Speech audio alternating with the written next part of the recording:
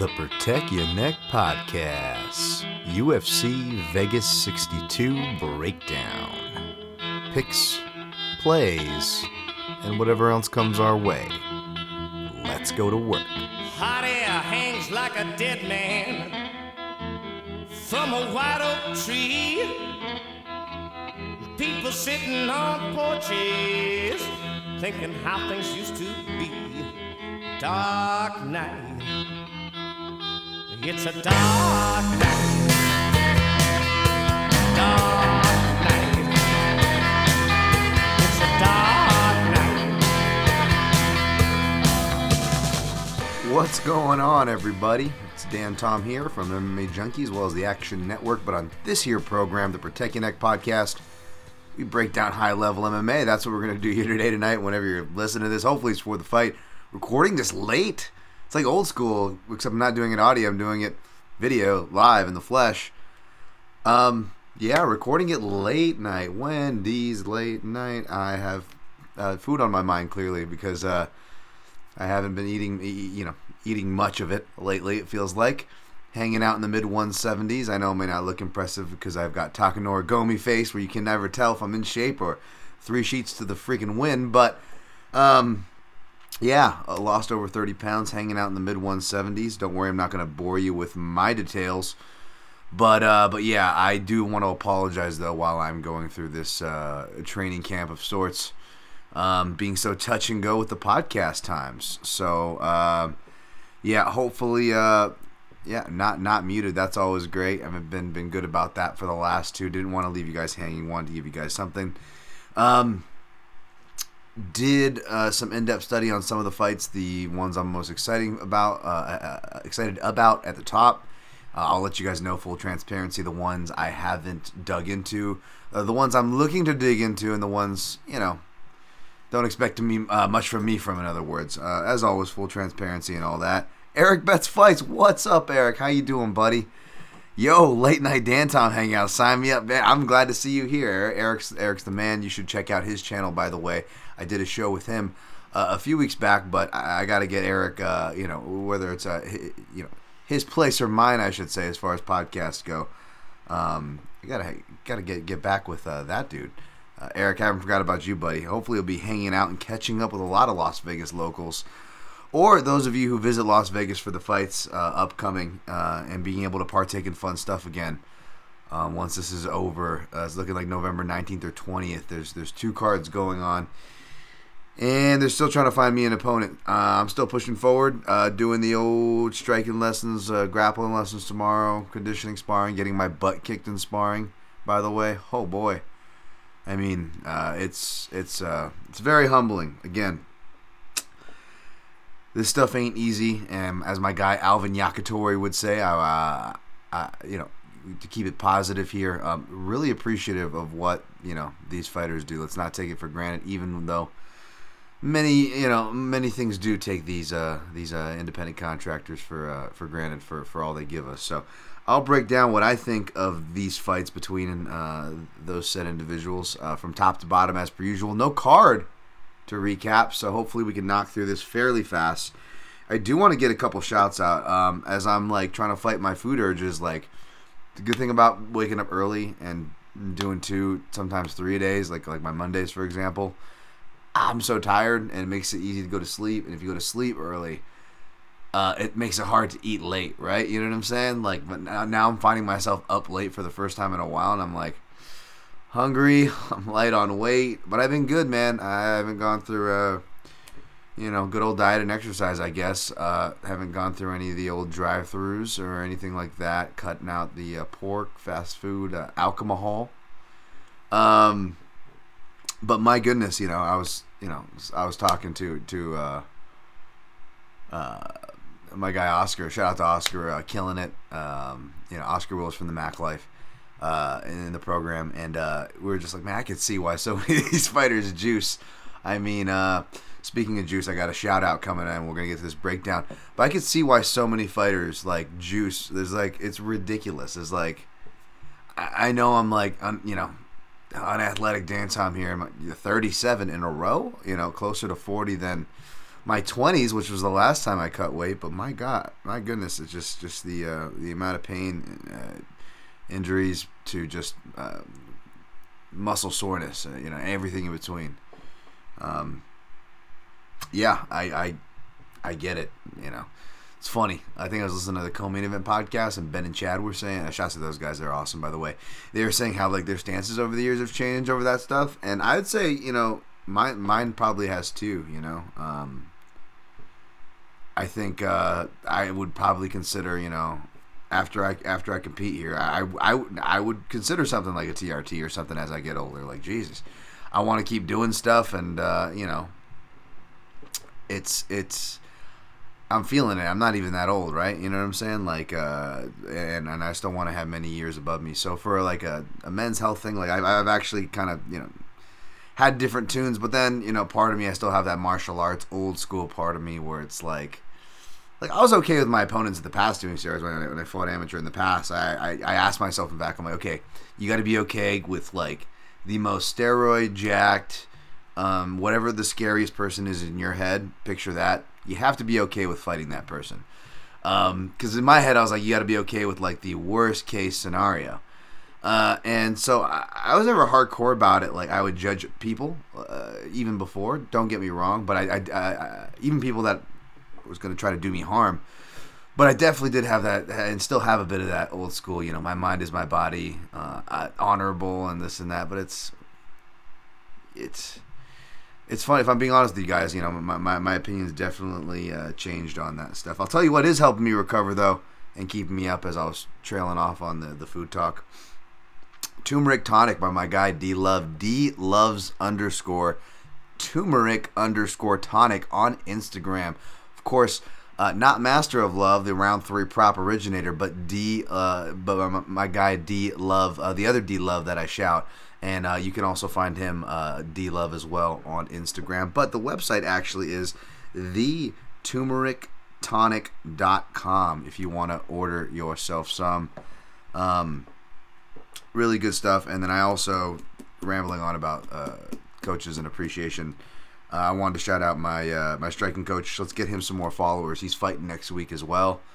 My guy Abijah. I think his personal Instagram is it's tied right to it, so let's get his professional right in the professional one's bio.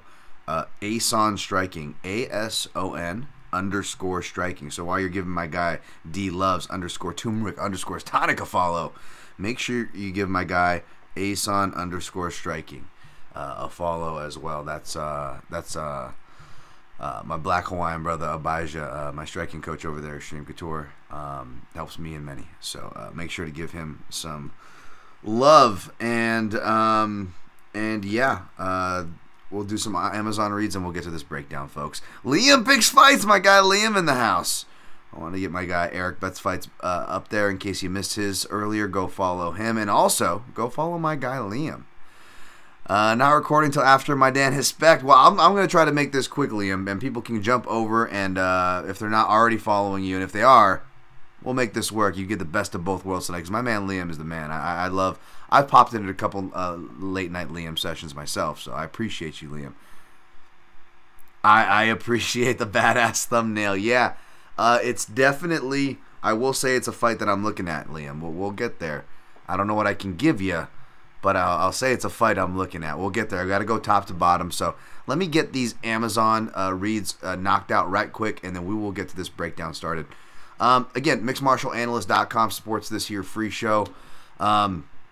You can find the link in my, for everything there, as well as the website in my bio on Twitter. That's where I'm most active on Twitter, Dan Tom MMA. I've actually been really active on Instagram again during this fight camp, and I've been posting a lot of stuff. I've been barely posting at all on Twitter, actually. I've been actually posting more on Instagram, which is really weird for me, but in case you want to follow me there and fucking be a lurker, it's Dan Tom MMA or some shit with some underscores there. But mixedmartialanalyst.com supports this year's show, guys, and you can go toggle to the right or just scroll down, look to the right. You will see secure PayPal links if you want to make a direct donation. I am a fool and I don't have a Patreon yet, even for free content for those who want to support, just to make it easier. Because, again, I am a fool and I'm a bad businessman. I've got some decent analysis. Stick around for that. I'm a fool and I'm a bad businessman. I'll be upfront about that. But if you want to support, you can do it that way. Or if you want to support for free, like kill two birds with one stone if you shop it on it or Amazon. There are Amazon and On It click-throughs still on the webpage, mixedmartialanalyst.com, which means with one extra click, maybe two, you go to the website and then you click one more on the banner to go shopping. You go shopping, and with no extra clicks from that, no extra charges to you, a small portion of whatever you purchase and normally purchase from those sites will be kicked back to this here program, which is really appreciated. Now, for On It, it doesn't do it, but for Amazon, it does tell me what you buy. It doesn't tell me who you are. Don't worry.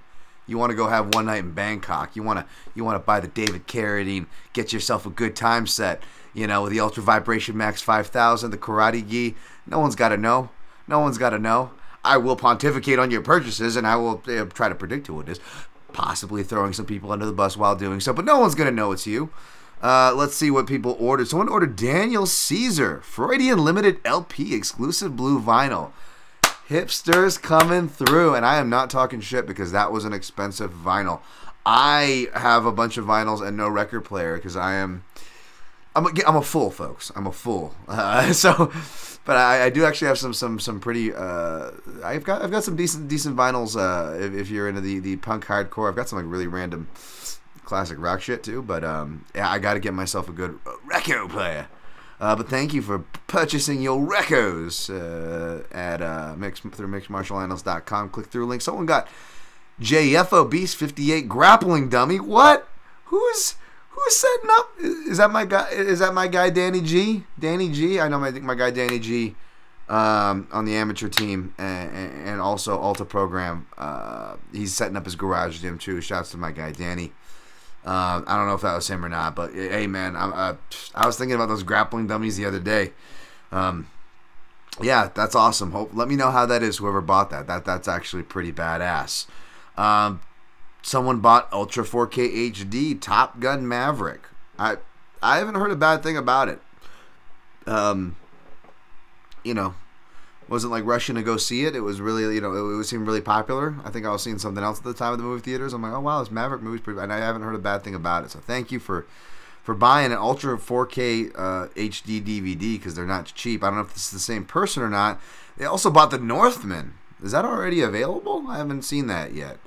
I've heard some mixed things on that too. I'll probably check it out. Let's see. Someone got ProCase iPad 10.2 9th generation. Thank you. I'm guessing this is the same person. 2-pack ProCase iPad 10.2 9th generation. Taking care of the people. Made of Skur PS4. I take it that's a game. It's not too expensive. I think that the games are finally going down from $50 or whatever the heck. Pokemon Sword and Shield Fusion Strike. 8 sleeve booster packs. I just got like a flashback to like that Pokemon Snap game. You guys remember that? I don't know. I used to play the little on the Game Boy Color and what was it like in the 90s? Remember Cue Ball?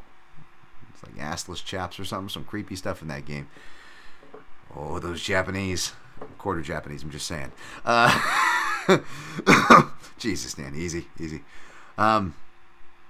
Travel laptop backpack, black backpack, 15.6 business flight.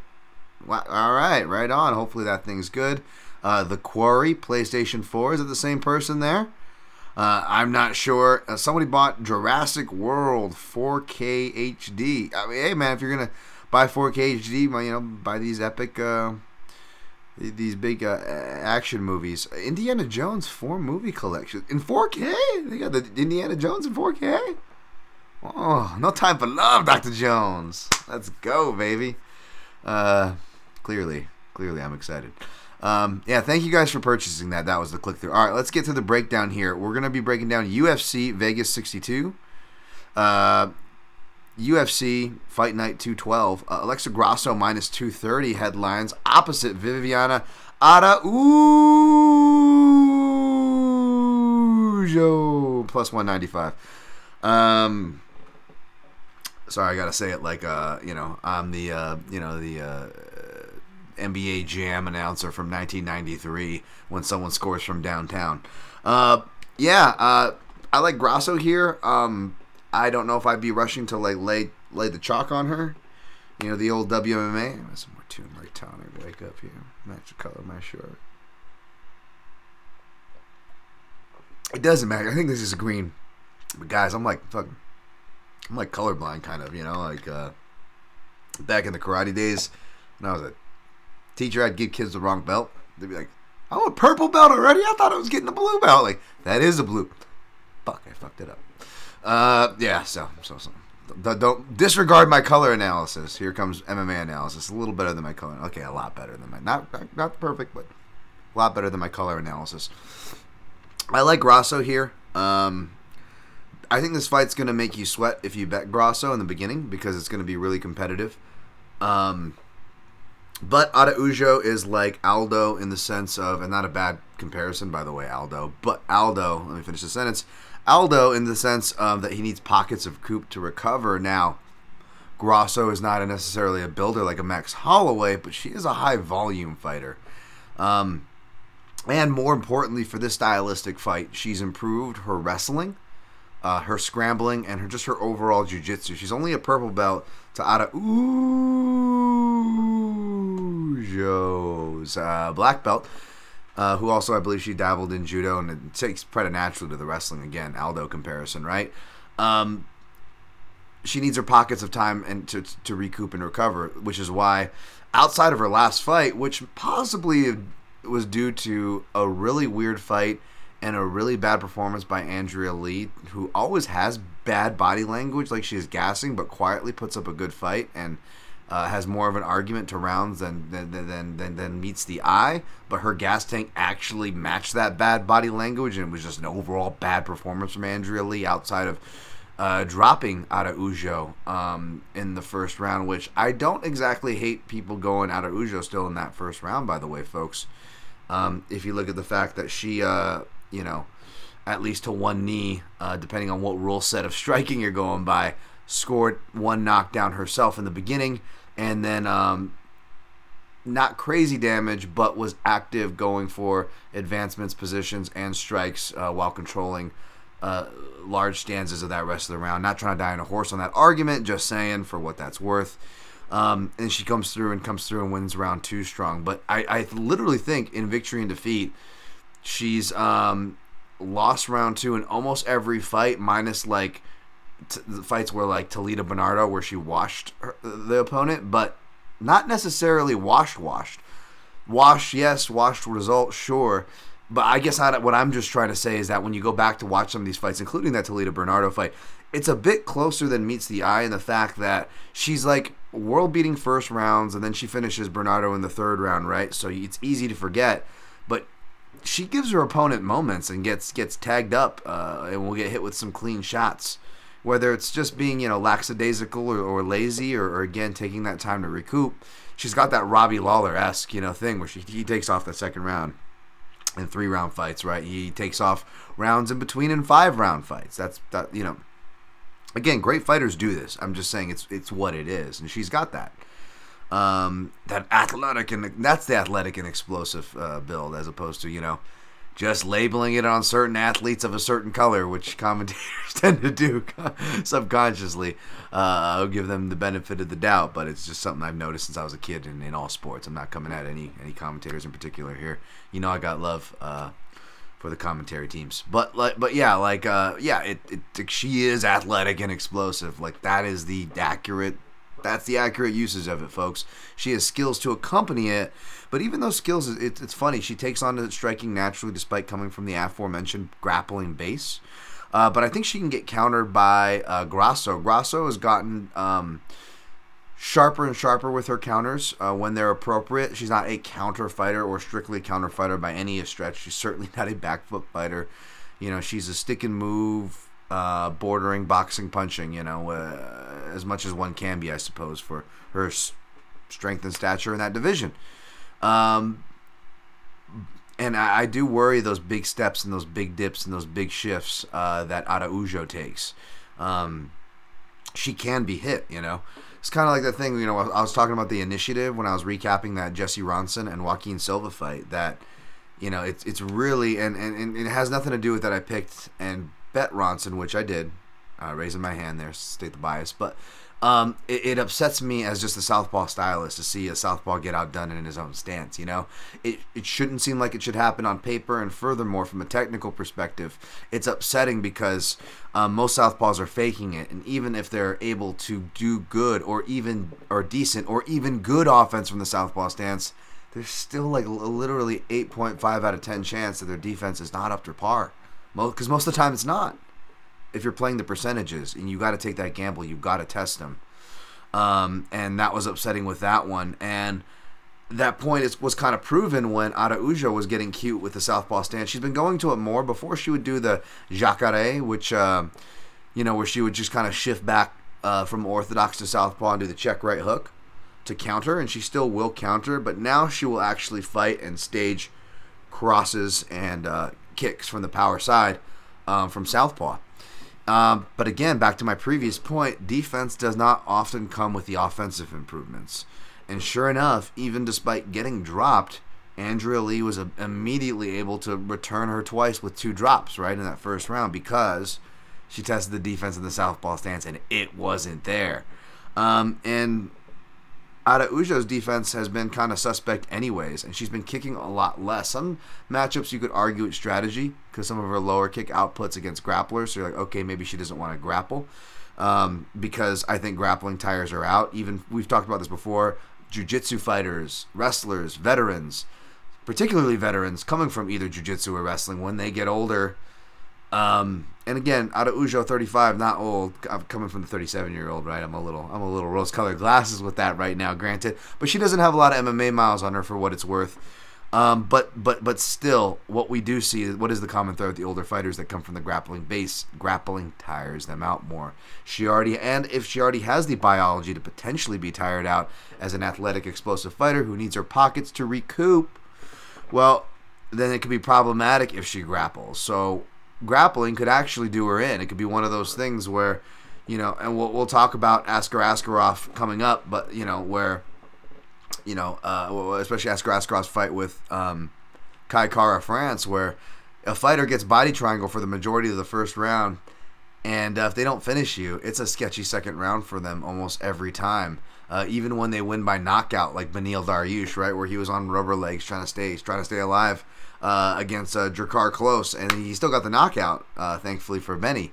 But you get what I'm saying. It can be a dangerous proposition. Araujo, not necessarily a body triangle back hunter. She doesn't seem too urgent for submissions. So again, more so the worry though of it could be a lot of work that may win her the round, but what's it going to do in a 5-round fight when we haven't seen her in 5 rounds? And we haven't seen Grasso either, but I suspect, not to, do the not to call out a stereotype and then return with another by going down the Mexican cardio lane, but she is a high volume fighter and you do need good cardio for that. So it's proven in her style.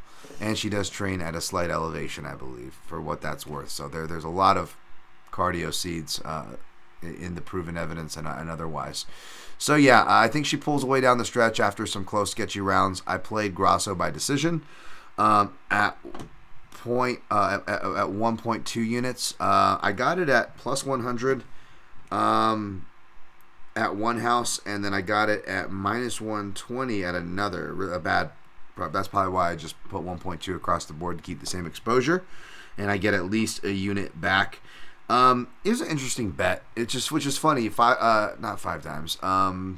Those of you who play Bet Online, they started recently offering this. It's like they're trying to copy the fantasy houses, which I appreciate as a guy who's in Vegas and can't play any of these fantasy lines that you guys get. All the FanDuels and DraftKings, all the round 3 decisions, all these freaking sweet lines that I would be all over. Dan Thomas with my analysis. And I appreciate when you guys give me a shout when my analysis helps you guys cash those tickets. Don't let it stop you by any means.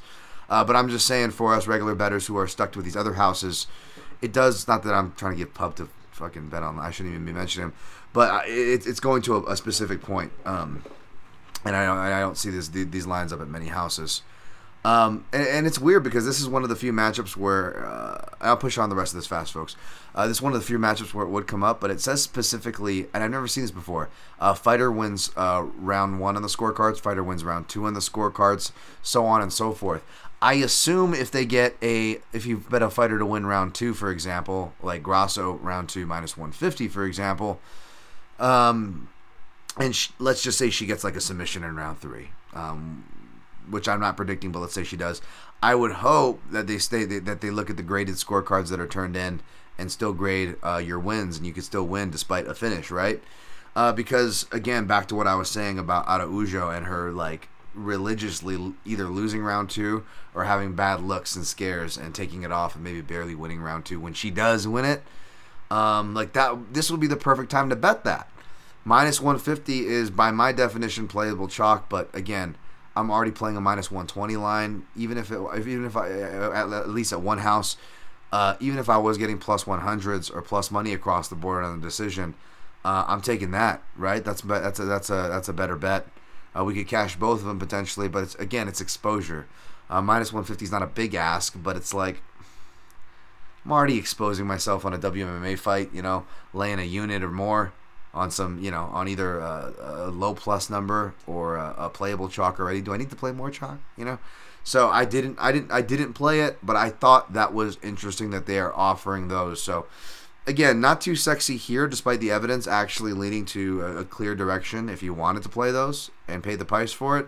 But it's something for you folks to think about if you're playing on houses that offer those, because sometimes there are just fighters who always have a good chance of winning, or more specifically tend to drop a certain round, right? That's something to look for, maybe we'll talk about that with like let's see what they're offering actually. Remind me, Royval round 3, which I feel like explaining that thought already kind of gives way to my analysis there. But scorecard winner of round 3, Brandon Royval minus 115. Motherfuckers, that would probably be the only bet I would do on that fight still, just because I have no action on that fight. Spoiler alert, but I got some analysis for you because I went on the tape on that one. So for what that is worth. Ja Midason. Sorry.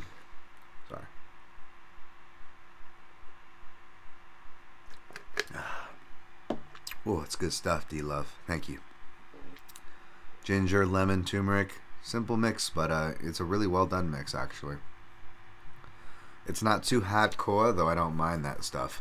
Let's go to the next fight here. We're going to go to the co-main event. Cub Swanson, plus 175. Jonathan Martinez, vote for Pedro, minus 205. I love minus 200 lines on him.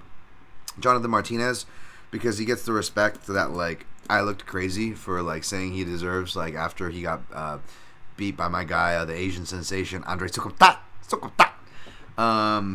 Which he took that fight on short notice, by the way, UFC debut, yada yada. Sukumtat gets a lot of crap, but, I know he's definitely had some flubs there that he would admit himself. Definitely not going to defend those. But I will say that dude was better than given credit for.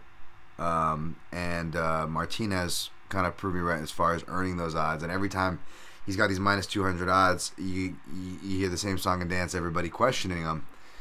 And then the Davey Grant fight happens, and you're like, okay, well, now it sucks because now all the questioning, it's going to validate all the prior questioning and fuel all the future questioning, right? And which it has, even though he keeps coming through. I mean, he was even getting faded against newcomers who haven't been really heard from before or since. You know what I'm saying? Does that mean J-Mo, Jonathan Martinez, is going to win the fight?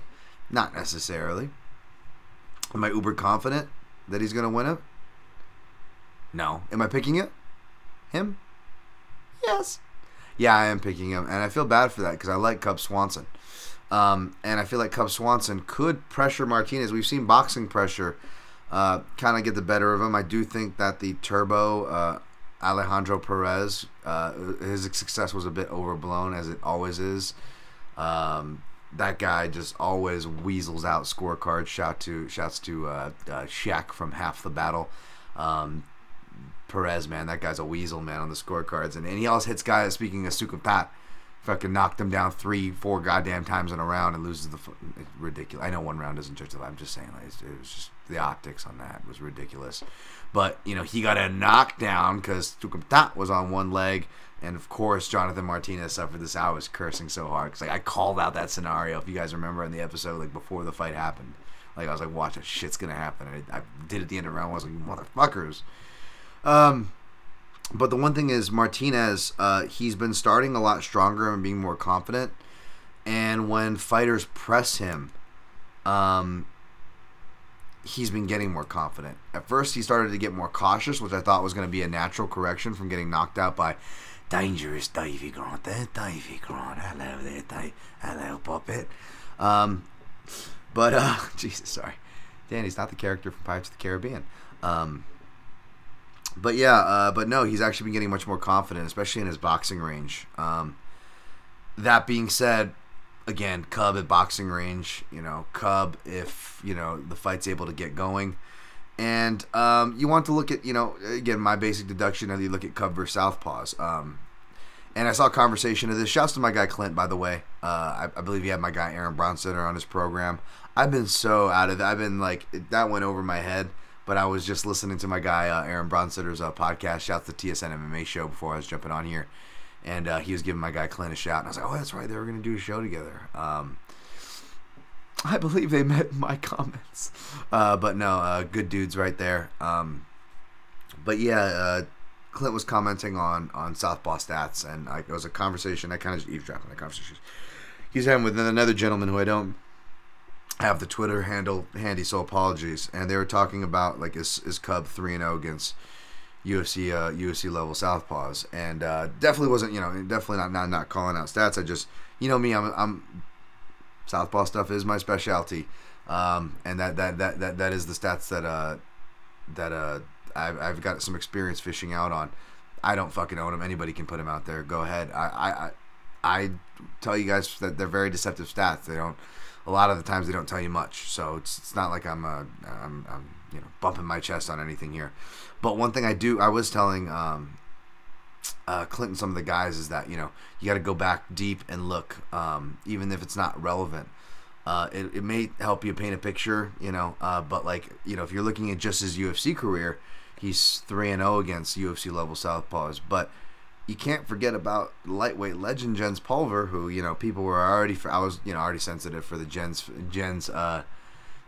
disrespect from all that lightweight goat talk, and everybody was just not posting pictures of Eddie Alvarez, BJ Penn, Jens Pulver, Gomi. None of these guys were getting. I'm like, what the? Who are you kids? What have you done with my sport? What have you done with my favorite division? Stop it. But yeah, so I definitely wanted to mention Jens there, although it was by submission. But it's weird, right? Because it's one of the Southpaws he beat was Kron Gracie, who was a submission guy who really didn't have much striking to his name. He did beat Dustin Poirier, but going back to watch that fight, it's man, I'm surprised. Was I blinded by my Giga hating?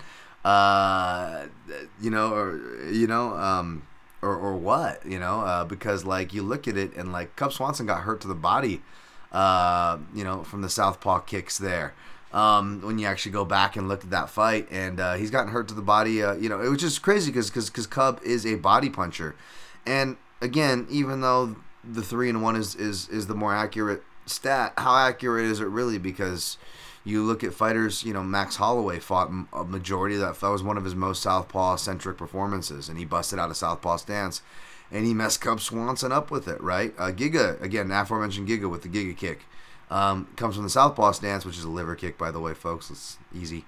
But Giga also fights from orthodox, so he's a switch stance fighter. He's not a dedicated southpaw. But again, it was the southpaw stance that messed him up. So it was more kickers than southpaws, And again, I love the southpaw stuff. It's my first range of process.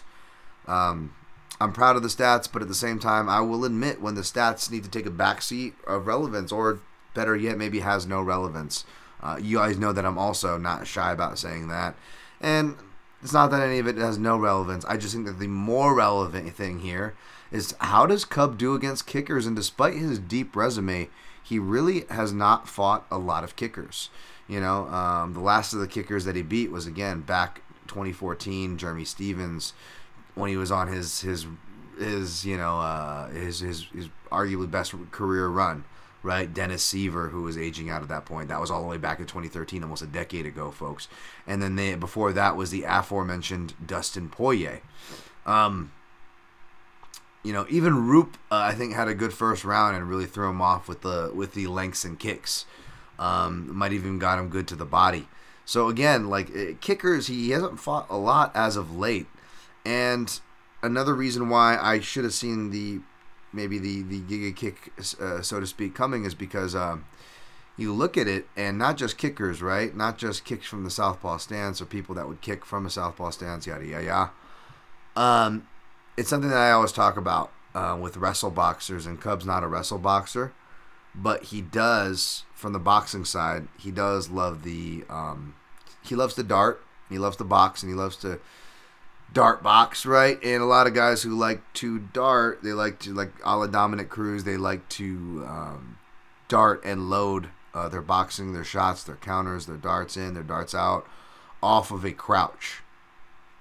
And Cub primarily fights from orthodox. He's got some cool looks from southpaw, but he primarily fights from orthodox, and he'll shift when he's feeling the flow, right? And since he's primarily fighting from orthodox, he's primarily dipping to his power side, which means he's dipping to his right side, right, folks?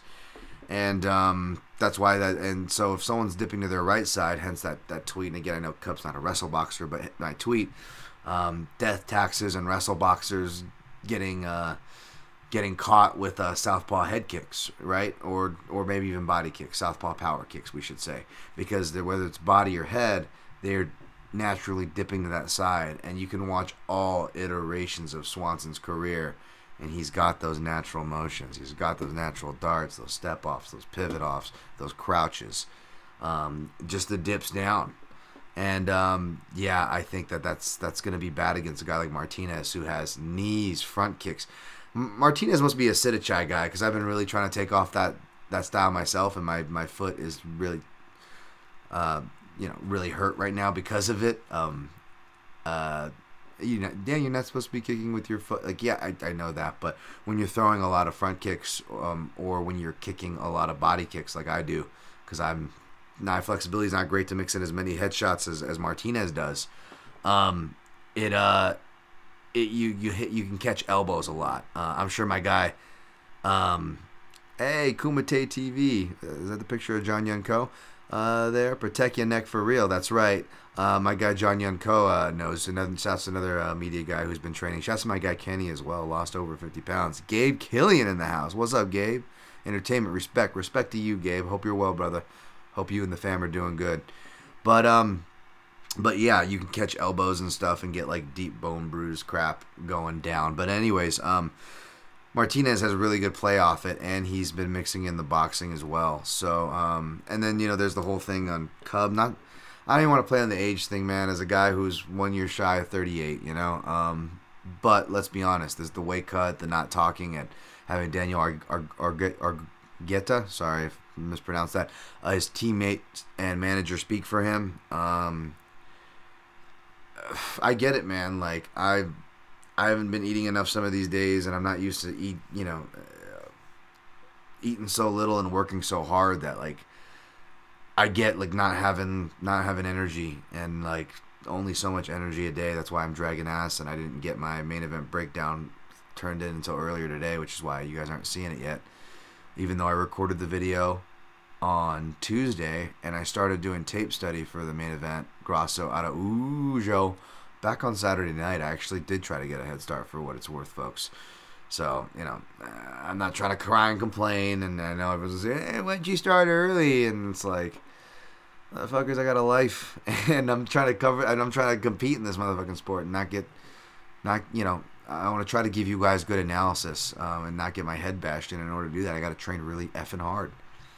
After I just cursed a whole bunch, and then I say effing. But I know you guys aren't giving me shit. I love you guys, but I'm just, I'm getting all defensive because I'm cranky. So, anyways. But yeah, let's move on from that. Not move on from that. Dan, what are you playing? I played Fight Doesn't Go the Distance in case Cub does win, because I'll be really happy if Cub wins here, folks. As much as I'm a Jonathan Martinez guy and I started defending him, I'll be happy if Cub has a vet performance, because he's got the tools to swarm and adjust, right?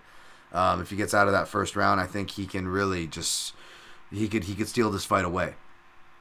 But I think there's going to be a finish either way. Martinez has shown he can be finished. And Swanson, it's hard to finish him. He hasn't been finished much on paper when you really look at it. But, again, he's been hurt a lot by kicks and stuff to the body. And I think that's what's going to happen here. I'm going to go with, either a body or a head kick from the southpaw stance for Martinez. Plus 111, and I put 1.2 units on that as well.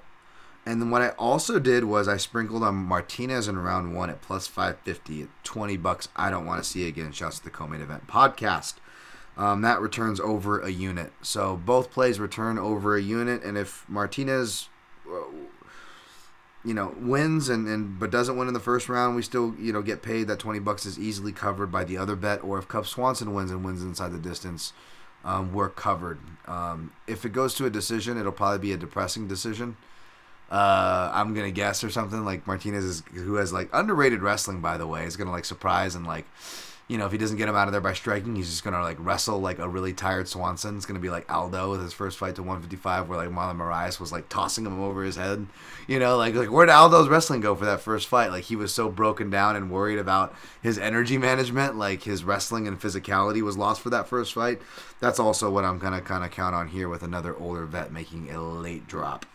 So if that does happen, I'm hoping it doesn't. Hopefully somebody gets a finish, baby. We're going for violence there. Last fight I got strong opinions on, and I will go relatively fast for the others, because I think you actually can go relatively fast for the others. Askarov minus 240. Brandon Royval plus 200. I was leaning Royval hard, and I was having trouble deciding this fight. And I wanted to pick Royval, or maybe even take a flyer on him for getting plus 200 or more, right? But at the end of the day, this is 3 rounds, and when I went back to watch the tape, because I was like, I know he had those 2 losses, and I know I cashed on Royval against Kai Kara France, but then I also cashed on Moreno against Royval, and I believe on my guy Pantoja as well, although that was a sweaty one, right? But it wasn't even so much those 2 fights, because, you listen to interviews and he had the shoulder injuries, and it makes sense. And, man, by the way, as a guy, my knock on wood is not popping out or anything, but I've been dealing with a lot of shoulder stuff. And it's freaking miserable, man, when it comes to grappling. Like, I was just, I'm a big, underhook, swim to single, Damian Maia style guy, right? And or just wrestling in general takes a lot of shoulders. So if your shoulders ain't feeling great, like, wrestling sucks, So that's a worry. But if his shoulder's held strong for 2 fights since that corrective surgery, so it's hard to bank on that. But stylistically, he does give his back a little too much. A la Corey Sandhagen, on the feet and scrambles, Granbying, etc. I really like the stuff that he does. He even does a little bit of shoulder pin action, where he reaches his arm under the leg if he's got a overhook, deep arm, on bottom side in the guard, and he goes for that shoulder pin, which I'm a big fan of.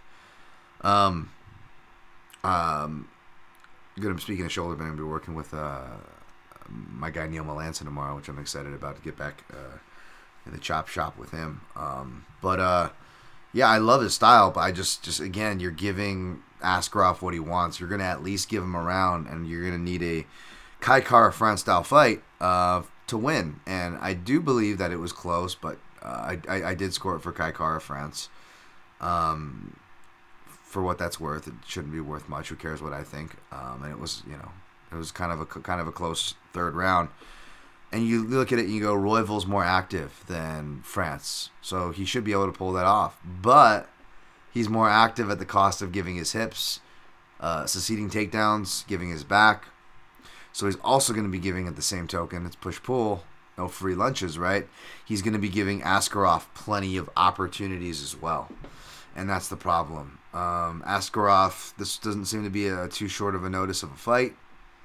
I've seen, like 10-week announcements or whatever posted on Askarov's IG. I like Royval a lot, man. Be rooting for Royval here for sure. For me, it's dog or pass. I can't even remember if I picked Kai or Askarov, but either way, this was kind of a similar attitude I'm having where I wouldn't trust the chalk, even if I'm picking it, even if you're picking it. I'd be careful about playing. I'm not trying to tell you where to put your money, folks. I'm just saying be careful. Askarov's a guy I've been fading for a reason. He lost outright to Brandon Moreno. That was just an awful decision. We'll talk about more awful decisions on this card that I was on the wrong side of. You know how that goes. But yeah, that one really irked me. And I would love to get that back on him. But I don't know if I'm going to take the shot here. Again, if anything, especially if you get me some plus or even money, I know minus 115 is close, but Brandon Royval winning round 3, I think that's I actually think that's a decent bet. But then again, does Brandon Royval catch him with something earlier for the upset, or does Askarov put him away? Right? Again, he's been put away, but that was also bad shoulder Royval against really good dudes like Pantoja. Ooh, I know Askarov beat, but MMA math is not a thing I like. So I'm officially reluctantly picking Askarov by decision. But I like that round 3 is calling me, man, especially if that number gets any better. But no plays, I'll probably end up staying away, to be honest. So don't get too crazy on my behalf, at least. Do what you like, and best of luck to you. Durko Todorovic, minus 200. Dusko Todorovic, of course. I am making fun of best fight odds. It's Durko Todorovic fight week. As my guy Aaron Bronstetter says, minus 205, 200, plus 170 the comeback on Jordan Wright. Yeah, listen to an interview with Jordan Wright. He just seems such a likable dude. But I am going to once again pick against him. Here, I'm going to go Dusko Todorovic. That should be no surprise. I actually was deciding, the only play I was thinking about is this under being my anchoring play. It's like minus, I think, 222 for 1.5. But even though I'm currently leaning more toward a slightly more expensive under, that is an option, as well. You tell me what you think, but we'll get to the under that I'm looking for my round robin under. But currently, by the way, that round robin, Swanson Martinez doesn't go for the low plus money. Ada Ujo Grasso by decision at plus money. I want to anchor it again with either this under or another one, and I may be targeting something else for plus money there, since I probably won't be putting Royval in the round robin since I'm not picking him. Alonzo Menifield, minus 205. He's coming for blood. Misha Serkinov, plus 175, who hasn't posted much except for like random pictures of the beach, random pictures of him at Laguna Beach, and at some random BJJ gym. I don't know what's going on. I love Misha. I hope his wife's doing well. Really sympathetic to their story.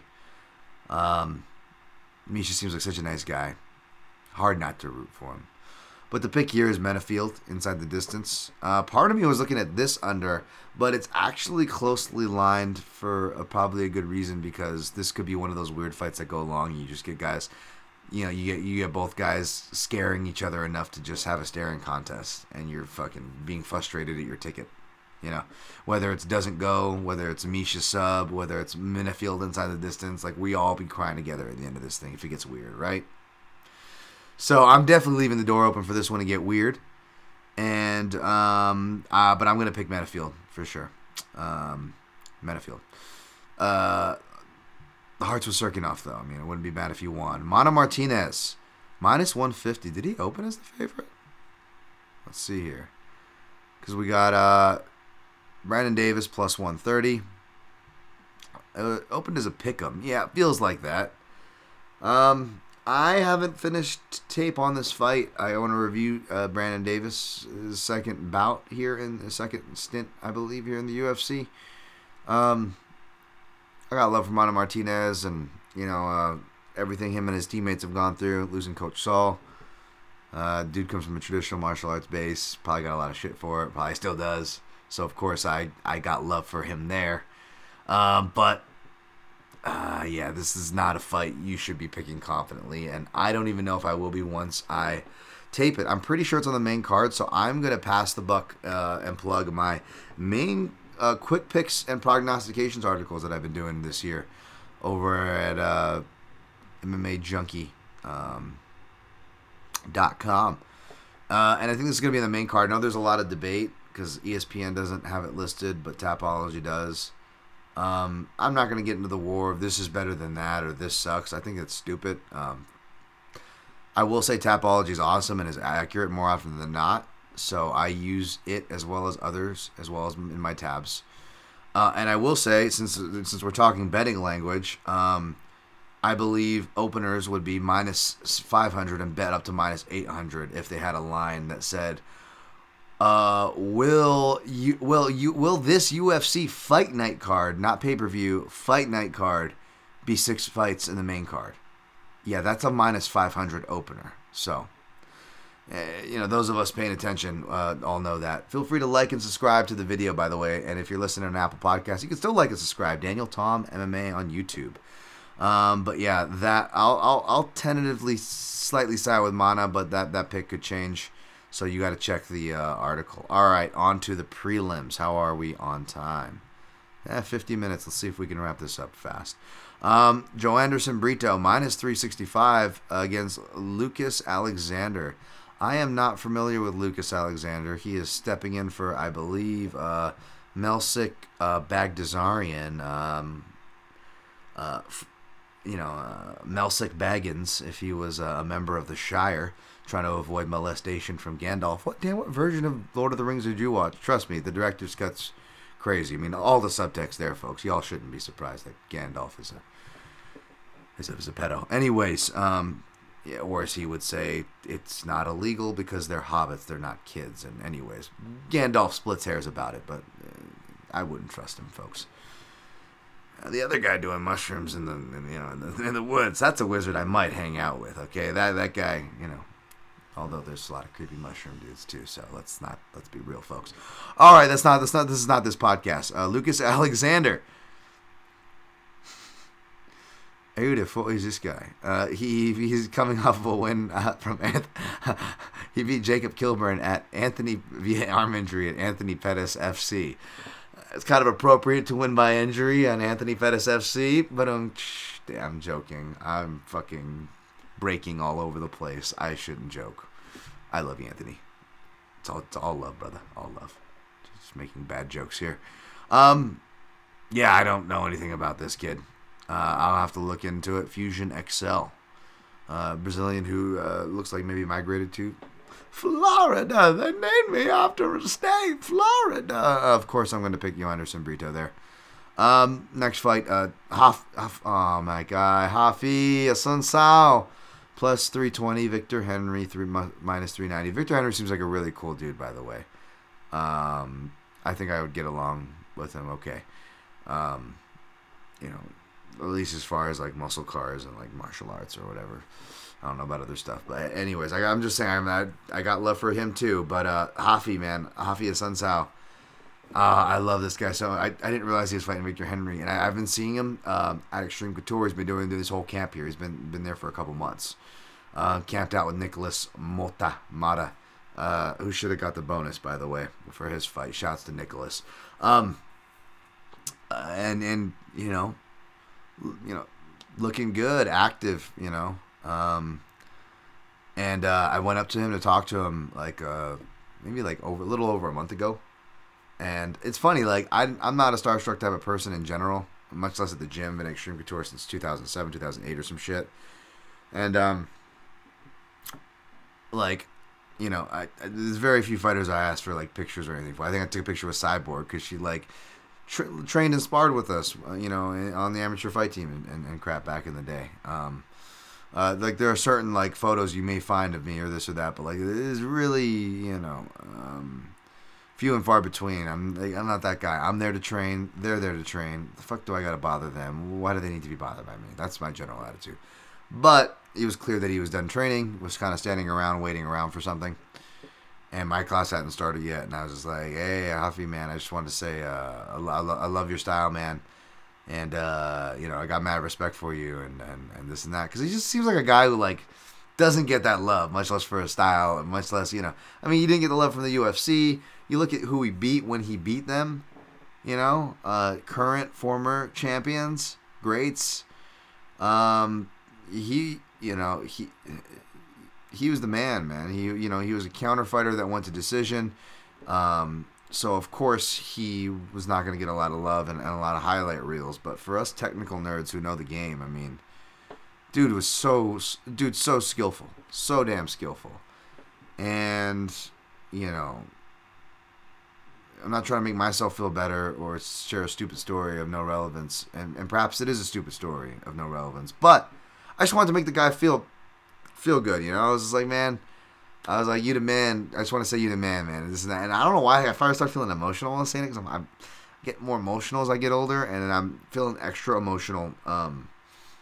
Some of my coworkers might tell you I may get getting rowdy in meetings and stuff, but yeah, I've been getting extra emotional with the whole weight cutting and stuff, and fighting stuff, and having opponents fucking fall out and shit. A lot of frustrating shit going on recently, so I'm a little bit emotional. Neither here nor there, but yeah, and so I don't know why I was like, why am I getting emotional about it? But I was just like really pumped, and he's like, thanks, man, thanks, but I really need a win, man. I got to win this next one. And I was like, don't worry, buddy, you got this, man. You the fucking man, Hafi. He's like, no, thank you, but I really got to win this. And I'm like, yeah, you the fucking man. He's like, and he's like laughing. He's like, no, thank you. I was like, I have a good one, whatever. And that's usually not me, by the way. And then I was like, who is he fighting? Go home. I'm like, oh, shit. What the fuck, UFC? What are you guys trying to do? Fucking put the old guys out to fucking pasture? God damn, man. It is brutal in these streets. You guys know my opinion on this kind of matchmaking. I hate it. Again, it's out with the old. I like Victor Henry. He's not a Contender Series guy. I don't have anything against Contender Series guys. I'm happy for everybody getting opportunities involved with Contender Series. Genuinely. But what I don't like is, again, what's going on with the labor markets there in the UFC, and seeing my favorite guys get disrespected in multiple ways. That's what I don't like, I guess. So Hart is with his son Sal, but the volume will wash him out. I would love to see him catch Victor Henry and finish him with an upset, but I don't think it's going to happen, and I think that's how he has to win, because he's not going to win a decision with the chin bullying, grappling savvy, and high output of Victor Henry in a 3-round fight. So yeah, it's going to be Henry here, no play. Not sure I will play it out of my love for a Sun Sao. Moy's audio, insomnia, no, man. I mean, yeah, sometimes, most of the time, but not since take a shot. Dan talking about his training, since I've been training and stuff. My schedule's all over the place, and I wanted to give you guys something. Like, it's been off weeks from UFC, from me, or when I did pop in last week, it was for some crappy recap. You know what I'm saying? Like, I got to give you guys a breakdown. That's what I make. That's how I make my proverbial money, and that's kind of, how a lot of us make our money who follow me, and that's how I need to make some money to pay off this gym I've been investing in. So that's what my gambling winnings are going to this year. So yeah. So don't worry, folks. I'm trying my best for you. So let's get on with it. We got Nick Maximoff minus 125. Jacob Malkoun plus 105. Again, speaking of terrible decisions that I was on the wrong side of. Oh, still do I mourn that Soriano fight, that the fight that Soriano won. But yeah, that was awful. Oh, again, Soriano was a Contender Series guy, and that fight didn't even make any sense. Like, what the fuck? You already got like knockouts over other people, other Contender Series people, no less. And you put him in that fight that just made no sense, Maximoff experience-wise, and then he gets that BS decision, and which just of course set him up to get strangled by freaking what's-his-face. Thank you, by the way, Petrovsky.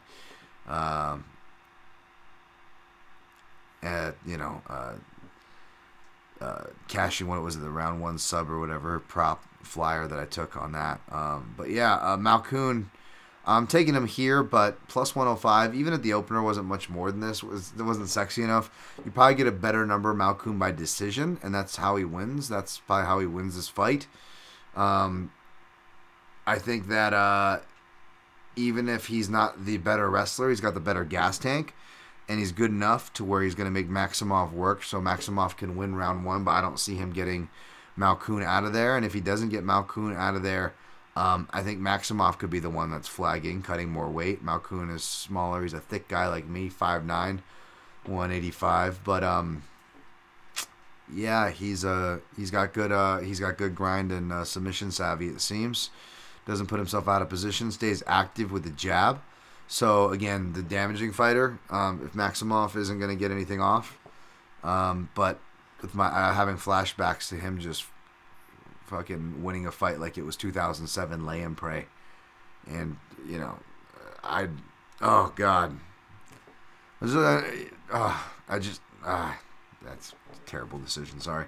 And so believe me, I want to get it back on this guy too, and I'm picking a guy who's plus money opposite him. It's like, Dan, take it. Maybe I will shoot something. Maybe you'll see but it just, again, I'm not getting much value out of it. You get more value out of the decision, and I've got a little bit of PTSD, clearly. So if you're feeling something here, don't hold back. I didn't take a deep comb to this fight. Not that it really requires it, I guess. But, yeah, so don't go off my base your decision entirely off me here. But, yeah, I'm going Malkoun by decision. And there's plus money on both those things, money line or the decision prop. Piera Rodriguez minus 165. Sam Hughes plus 140. Dogs live in WMMA, but I'll probably be leaning toward Piera Rodriguez until otherwise. Sam Hughes, I like seeing her come through. I wouldn't be mad if she wins. Good luck if you're on her. We'll see where I end up, or if I even get around to researching this fight, if I'm being honest. No disrespect, just being honest. So I'll lean with the favorite, but again, plug my Twitter at DanTomMMA, where I post my picks and plays on fight day. That's where you will see my final word. CJ Vergara, CJ La Verga. Sorry, no disrespect. That's just my Tourettic response to when I see that name. Plus 210. Tatsudo Taira minus 250. Yeah, I'm leaning toward Taira here. And Taira by sub was the other fourth leg I was looking at for the round robin. Well, actually, I'll give you my potential anchoring fourth leg next that I'm waffling between. But of the 3+ monies, Grasso by decision, not a big plus number. Fight doesn't go the distance with Swanson Martinez, not a big plus number. I think you can get like plus 350 on Taira by submission. It's that's his jam. He has punched guys out from positioning when he can't get them there, but Vergara is pretty good even when he does get his back taken, if off memory, I believe. Like with Clayton Rodriguez, like he was able to get Clayton Rodriguez between himself and the mat.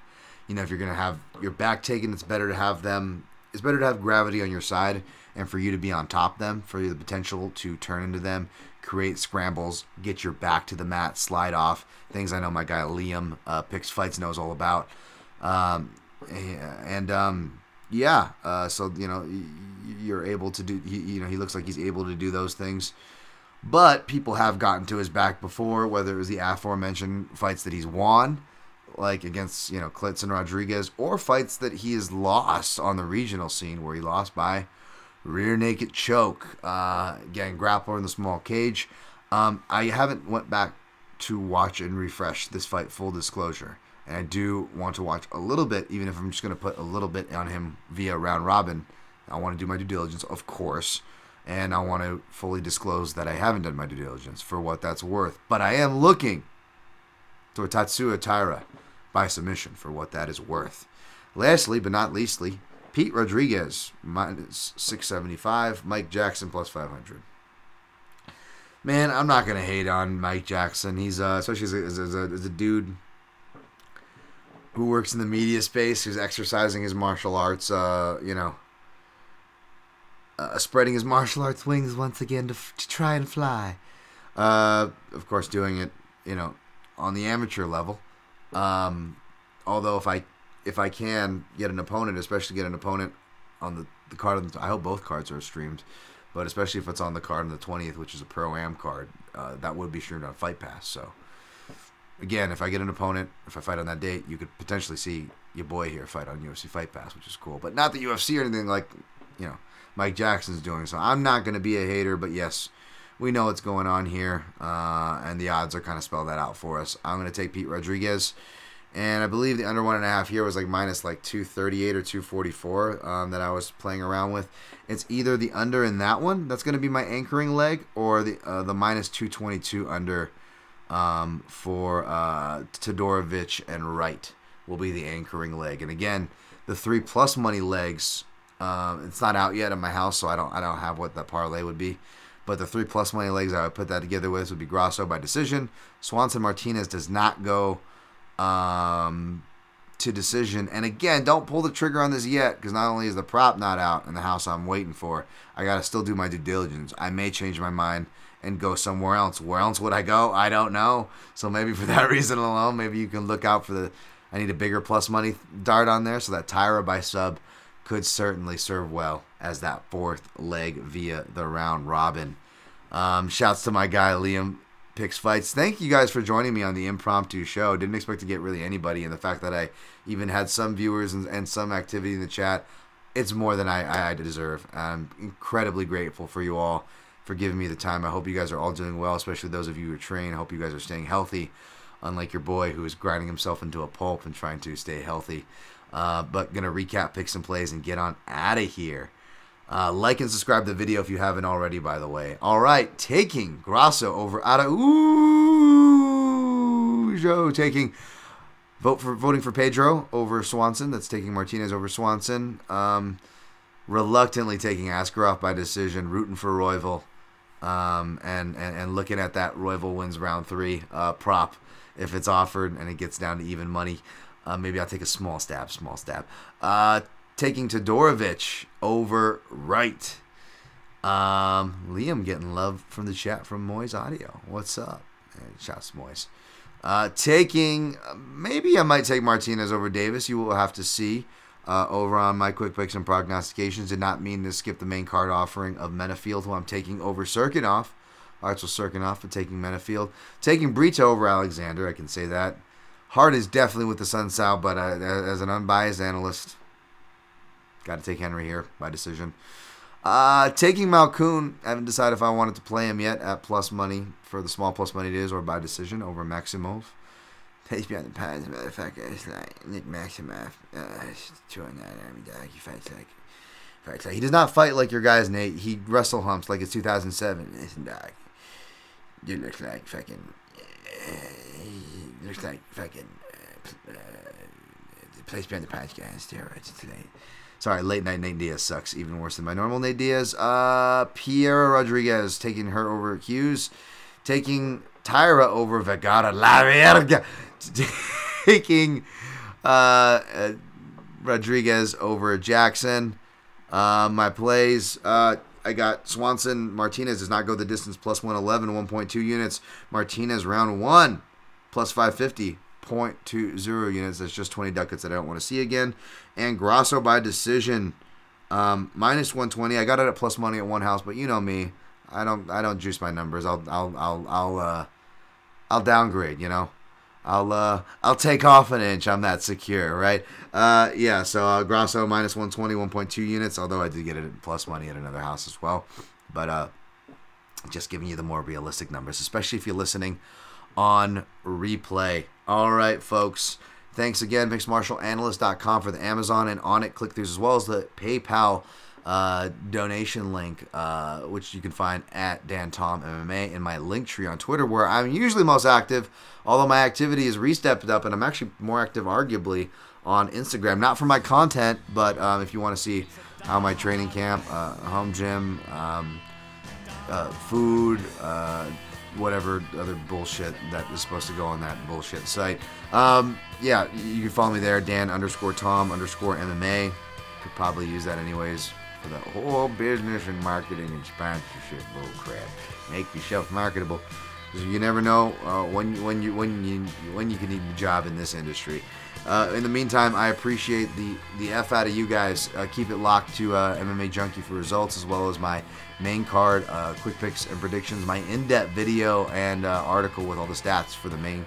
There is a main event breakdown, I should say, as well as all my other content on there. Good luck on your picks and plays, and always protect